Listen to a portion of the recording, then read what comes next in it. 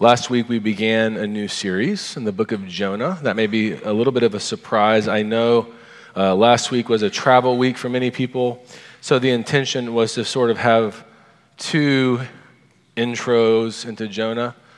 We're going to spend the first 4 sermons on the first 2 chapters, and then I'll be out for a few weeks, and then we'll come back and spend 4 more Sundays on the final 2 chapters. So we're looking at the beginning of Jonah. All of you know that Jonah was swallowed by a fish, right?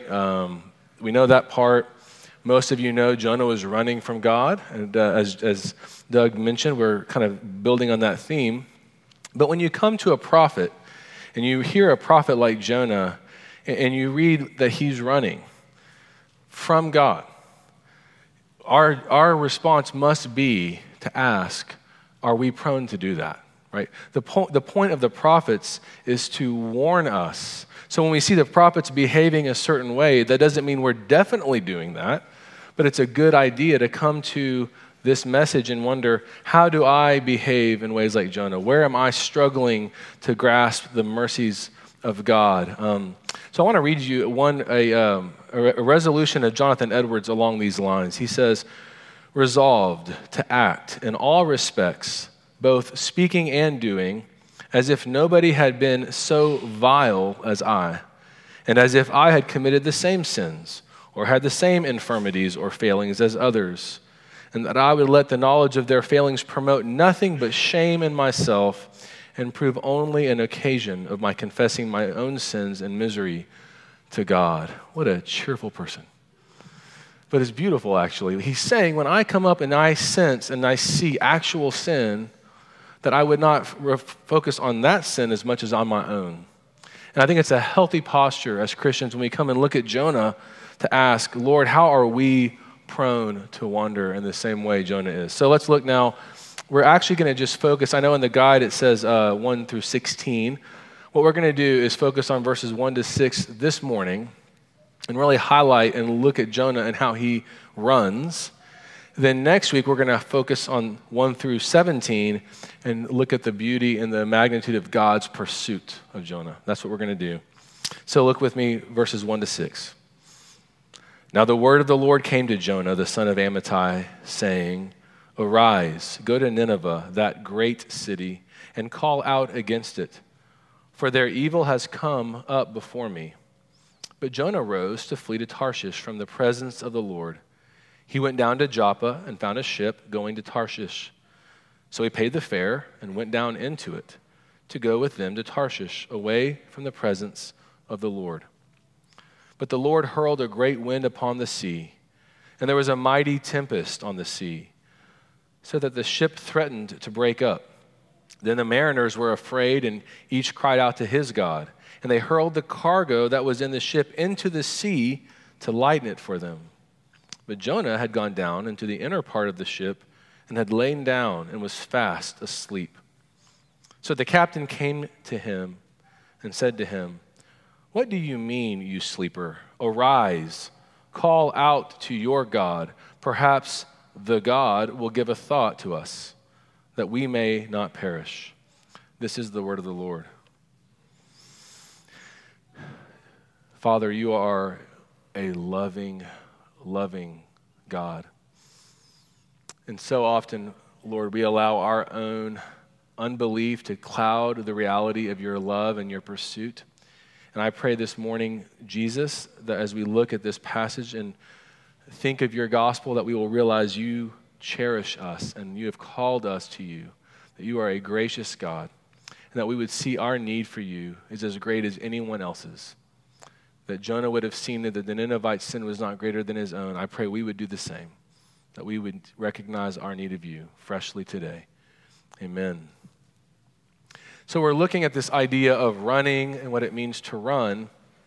So a story that I've talked about before that just kind of captured my attention in many of us is the story of Frank Abagnale, who forged checks. He's actually from Tulsa. Remember this person who ended up becoming, when you cash large checks, you need to have a job that would earn that money. So he became a pilot. He pretended to be a pilot, and then he pretended to be a lawyer, and then he pretended to be a doctor. You may remember the movie Catch Me If You Can. In the movie, as he's living this life and he's running, we're told that the reason for all of this running stems from his parents' divorce. Remember, his mom and dad had this beautiful marriage. That's what the movie depicts. And it's when he comes in and finds them divorced and he finds his mom having an affair and his world is shattered that he runs. And so I want to tie that into what we're looking at this morning. You and I are prone to running when our earth seems to shatter, our world, our view. And for Jonah, his view, his understanding of God was shattered. Okay, when God says, go to Nineveh because of their evil and proclaim to them, he's saying, I'm going to rescue these people. For Jonah, that was such a new and large difference that it just caused in him this longing to get away, to run. Right? And so he did.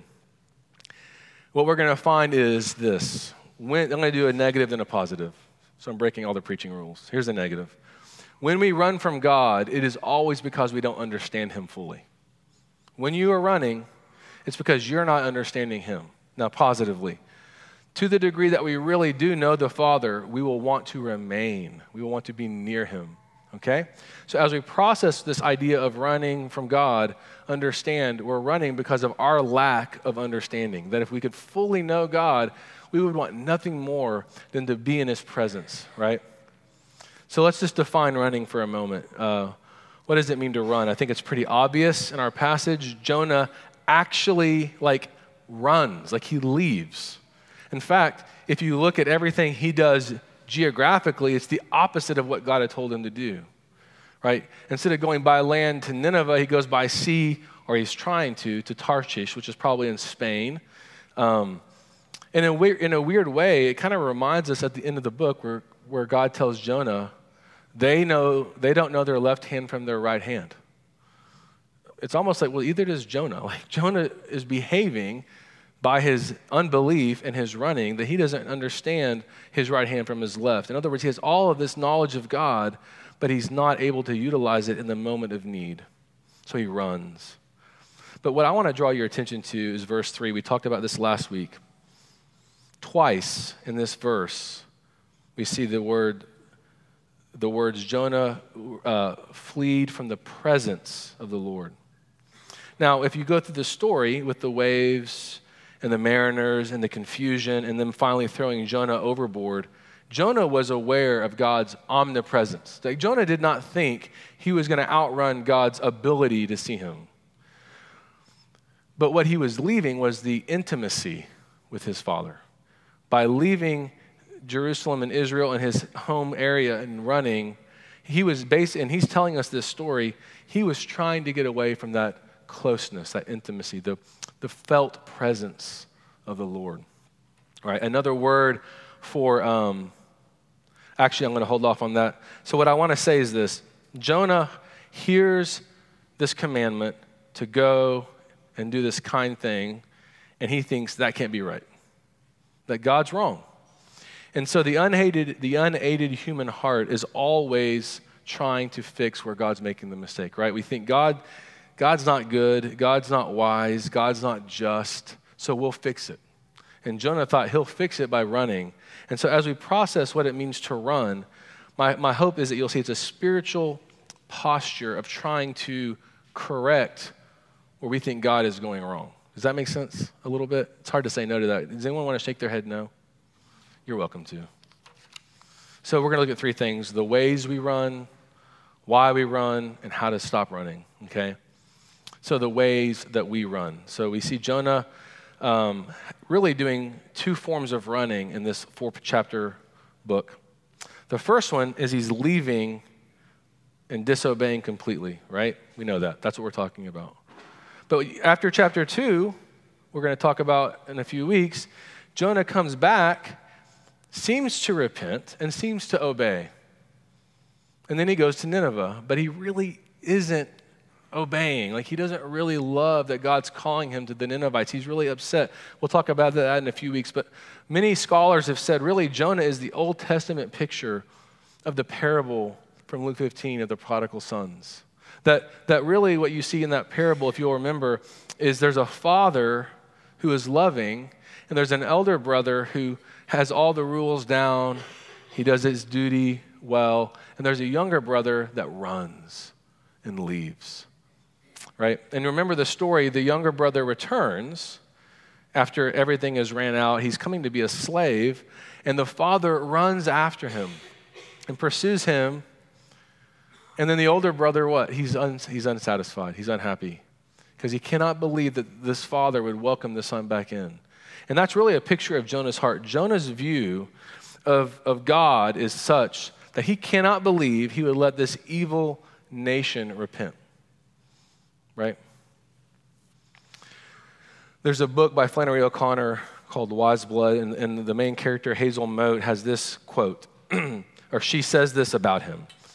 There was already, as a child, there was already a deep, black, wordless conviction in him that the way to avoid Jesus was to avoid sin, right? And so there's something in us, as we think about what it means to run, and I want you to process, is some of you, actually all of us, all of you and all of me, run at times by just sinning. You sin. You do things that you know are wrong. That's a type of running, right? But a lot of times we run by trying to be good people and trying to get everything correct and trying to control our world in such a way that maybe we don't need a savior, right? Both can be equally bad. And I'm fascinated by Jonah falling asleep, right? We find him in this ship laying down, and he's asleep from exhaustion, right? And it reminds us of Jesus, who's also asleep in the New Testament on a boat when the waves are slamming. But Jesus is tired, having worked hard at loving people, right? And doing ministry. Jonah is asleep on this boat, I think, out of exhaustion from the running he's been doing. So here's my first thought application-wise for you. Where are you tired? Where are you exhausted? Not exhausted from doing hard work, not the exhaustion that comes from parenting two little precious twins, but where are you tired and exhausted because of the image you're hiding behind, right? What are you doing to kind of try to make your world perfect? Is it the right career, the right relationship, the right house decor, the right Facebook post, the right car, the right theology? You know, I mean, pastors, oftentimes we come into this line of work because if we can get our knowledge in order, we can put out this image that we don't need a savior. What are you doing to run? What way are you running? I really want you all to think through that, and then we'll go around, I'll pass the page, and we'll just all, I don't know, that never gets old to me, that joke, but I'm quite certain it gets old to you. Right, so what I want to talk about is not just the ways that we run. We're going to hold on to that concept, but we really need to dig deeper into the why. Why is Jonah fleeing God? Okay, what I said at the very beginning is if we actually see God as he is, the last thing we want to do is run. So somehow Jonah's image of God has been skewed in such a way that when he hears this commandment, he can't accept it, right? And so he's fleeing. And we mentioned that he's fleeing the presence of God. The Hebrew for the word presence is also the word face. He's literally running from the face of God, right? Now, he can't physically see that face, but nonetheless, he's running from the face of God. I was reading this week, and I wanted to read this to you, an author that says this: what do you crave most in life? Is it chocolate, the Ferrari F430, a vacation in Fiji, sex? Actually, there is something each of us wants more, even more than the air we breathe: connection. While connection may not be our top need for immediate physical survival, our Creator has formed us in such a way that there is nothing more crucial to our long-term welfare. In fact, virtually every action we humans take is part of the deeper attempt to connect with other humans, right? Drive around and watch people on their phone. Nothing wrong with that. They're trying to connect. You're not ever looking at your phone unless you're playing a game, like Meredith, sorry. She's got a brand new phone. Sorry, I'm in trouble. I've already gone down the wrong path. I'll pay for that. Just kidding. But even games is often anymore you're connecting to people on the other side of the game. Facebook and texting, and so we're trying to stay connected. We're trying to see that our world is connected to other people. And so there's something about the face of God and the presence of God that would also mean the presence of the people of God. So that when Jonah leaves, like he's leaving everything he knows and he's going into utter isolation.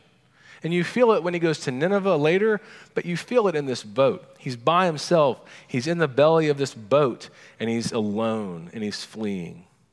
Why? Because his view of God's face was not, in my take, one of a loving, kind father. It's something in his view was off. There's a great movie I would recommend to adults. It's actually a Christian documentary type movie called The Heart of Man. It's on Amazon. And Dan Allender is one of the panelists. They have several different men and women talking about their pasts and struggles. And it deals with shame and sexual addiction. But interposed with their interviews is this story of a man, and it's done very well. There's no dialogue, just music, and his father who loves him. And how shame and sin drive him away. And really the point of this entire movie is to say shame drives you into isolation, into secrecy, away from people. And it stems from a distortion of God's love for you. That even though his father in this movie is beautiful, look at him and delightful, that's not what he's noticing. But there's one person interviewed throughout the whole thing that talks about his upbringing. He said, my dad, he didn't have the chip for being a father. It's a good way to say it. In other words, he's saying, my dad was not loving. My dad did not attune. My dad did not pay attention and lean in. He was a harsh man. And here's his quote. He says, it took me all of 50 years to wipe the face of my father completely off the face of God. Our significance comes from who we are and not from anything we will ever do. I think he's right. I think it's very common, if not the norm, for us to unwittingly envision God as being some sort of makeup of the people who've had the most influence on our lives. And so even though it's not a physical face we see, there's a sense in which we're hearing their voices and not the kindness and the love and the attunement of the Father. Right? And for Jonah, when he hears this commandment, I don't think he knows what to do with it, and so he runs. How do you see the Father? There's a movie, I think it's No Way Out, and I don't really care about the movie for the illustration. I care about one little concept. Kevin Costner's a spy. His photo's been taken. They have this, it's old, like 80s, so they have this really antiquated technology trying to read this photograph, and it's there's a scan, and then it gets a little sharper, and throughout the movie, I'm probably changing everything about this movie up right now, but my memory is that he would have to keep kind of checking in to see how close they were to discovering who the photo was. It was him, right? And so when they find out who it is, they're going to know he's the spy from Russia. Okay, all I care about is this technology. Are you with me? We have this technology, it's blurred image, and it scans, right? That's what we're doing with the Father. That's sanctification. We're going to Scripture, we're going to the means of grace, and we're coming into the Father, and we're saying we need clarity. We're bringing our life, our experiences, everything that we have, and when we come to the Lord, we're seeking a clearer picture of that Father's face, the beauty of his eyes. We're seeking to wipe off the image of the wrong images that we've put on him, and we're seeking a clearer picture of him, right? Think about the greatest commandment, love the Lord your God with all your heart, soul, strength, and mind. How many of you hear, when you hear that, this? The Lord your God loves you with all of his heart, his soul, his strength, and his mind. Isn't that what it has to mean? Is the Bible calling us to love the Lord more than he loves us? No. But we hear it that way. Oh, I've got to go do this. And it's an actual invitation. If you are in Christ, if you have been redeemed, you have this relationship with the Father that is such that you would delight to love him with all of your heart, with all of your soul, with all of your strength, because he is good, right? And how is that going to be the most revealed in your life? How do you love your neighbor? How do you interact with people? So our final thought, we've talked about the ways we run. Sometimes it's just like the prodigal way. Sometimes it's a legalistic way. There's a million ways we probably have figured out how we run. Why are we running? Because we don't fully see the presence of God. We don't fully see his face. So how do we remain? How do we return? How do we not do what Jonah did? And I would say, again, the real problem for Jonah is this isolation. The Bible talks about community. A neuroscientist, he says, if your neurons are isolated, they die. I didn't know that. And he goes on to say, if brains are isolated from one another, they will eventually die. And we've heard of studies with children where they would not give them pay attention to the children. It's a horrific study from a long, long time ago. And the children themselves could either die or get very diseased. We need connection, right? So, what should Jonah have done? Here's what I think. Jonah should have chosen a third way. He could run like he does. He could just go to Nineveh and get it over with, which he does later. Or there's a third way. And I think a good picture of that third way is Jesus in the garden, where Jesus says, if you would allow this cup to pass before me, like I don't want to do this. Jonah can say that. You have the freedom to say that when God's instruction comes to you and you are struggling with, and why this illness? Why this situation? Why am I not in a relationship? Why am I called here? Why are we struggling with that again? And you hear God's answers coming to you and you don't like them. You can run, like Jonah, in one of two ways, or there's the third way, and that's to go to him in prayer, as Jesus does, and says, take this cup from me. He's honest. He's begging the Lord, but he says, thy will be done. But what I love about that scene is his longing for community. Remember, twice he goes back and he checks with his disciples to see if they're with him, if they're praying for him, if they're connected with him. That's your Savior, longing for community in that dark hour. How are you with community? When you think about David, for example, in Psalm 51, he has sinned, he's confessing his sin, but what does he say? Against you and you only have I sinned. In other words, I broke community with you, God, primarily. But then at the very end of the psalm, he says, once this restoration happens, I will then teach your word in the sanctuary. I will proclaim. You have Psalm 42 where the psalmist is isolated and alone, longing to be with God. But what does he say? To lead the sacred throng. You need community. Right? Psalm 73, one of my favorites, where the psalmist says, my feet had almost slipped. He was struggling with envy. The arrogant seemed to always flourish until he went to the sanctuary. Was it empty? Did he walk into a cavernous room?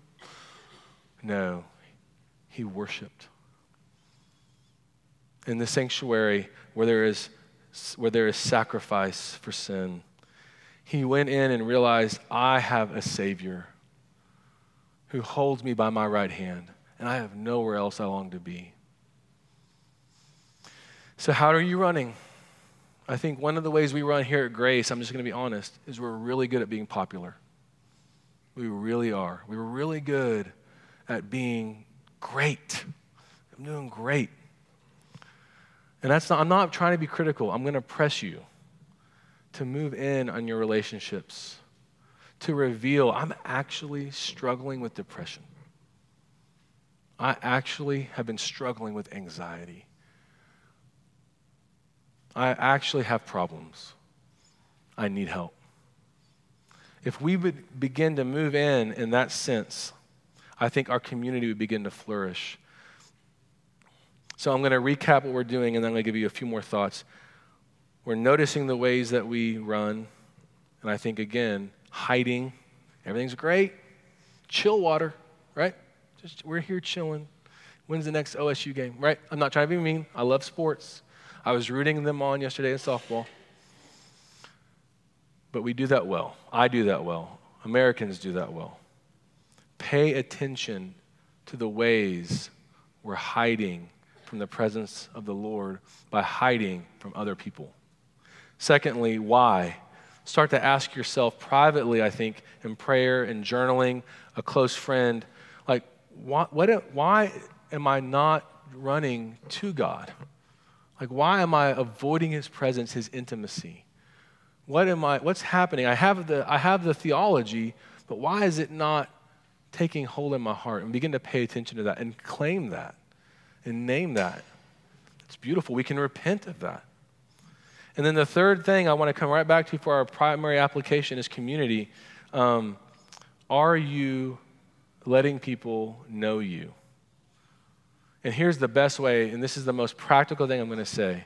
If you want to get good at being known, begin asking people how they're doing in such a way that you really want to know.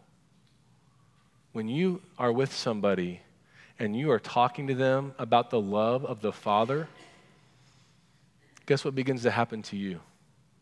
I heard an REF minister once say he believed that God calls pastors to preach the gospel because we need it for our sanctification. I wholeheartedly agree. I don't believe what I'm telling you right now until tomorrow. Like tomorrow, I'm like, God, I needed that. During the day, it's on my mind, I believe it, but oftentimes it's the preaching of it that makes it work. Well, you all are preachers. When you tell someone else, God loves you, someone's like, I just don't believe it. It's very easy, and I don't mean that sarcastically. It's very easy to say, he does. You're a believer. Let me tell you, Jesus loves you, and guess what? It starts to happen to you. Maybe he loves me. Getting in other people's lives, asking them how they're doing, being a place of refuge, and sharing the love of Jesus in community will actually change you as much as when people ask you how you're doing, and you begin to share that as well. Community strengthens in that way. I pray that we do that more. I pray that we get more hands-on in our souls. How are you doing in your spiritual life, brother, sister? How are you handling this difficult thing? I don't have any answers, but I just want to listen. If we begin to do that with each other in community, that's our third way. I think God becomes more, that scan becomes more clear, doesn't it?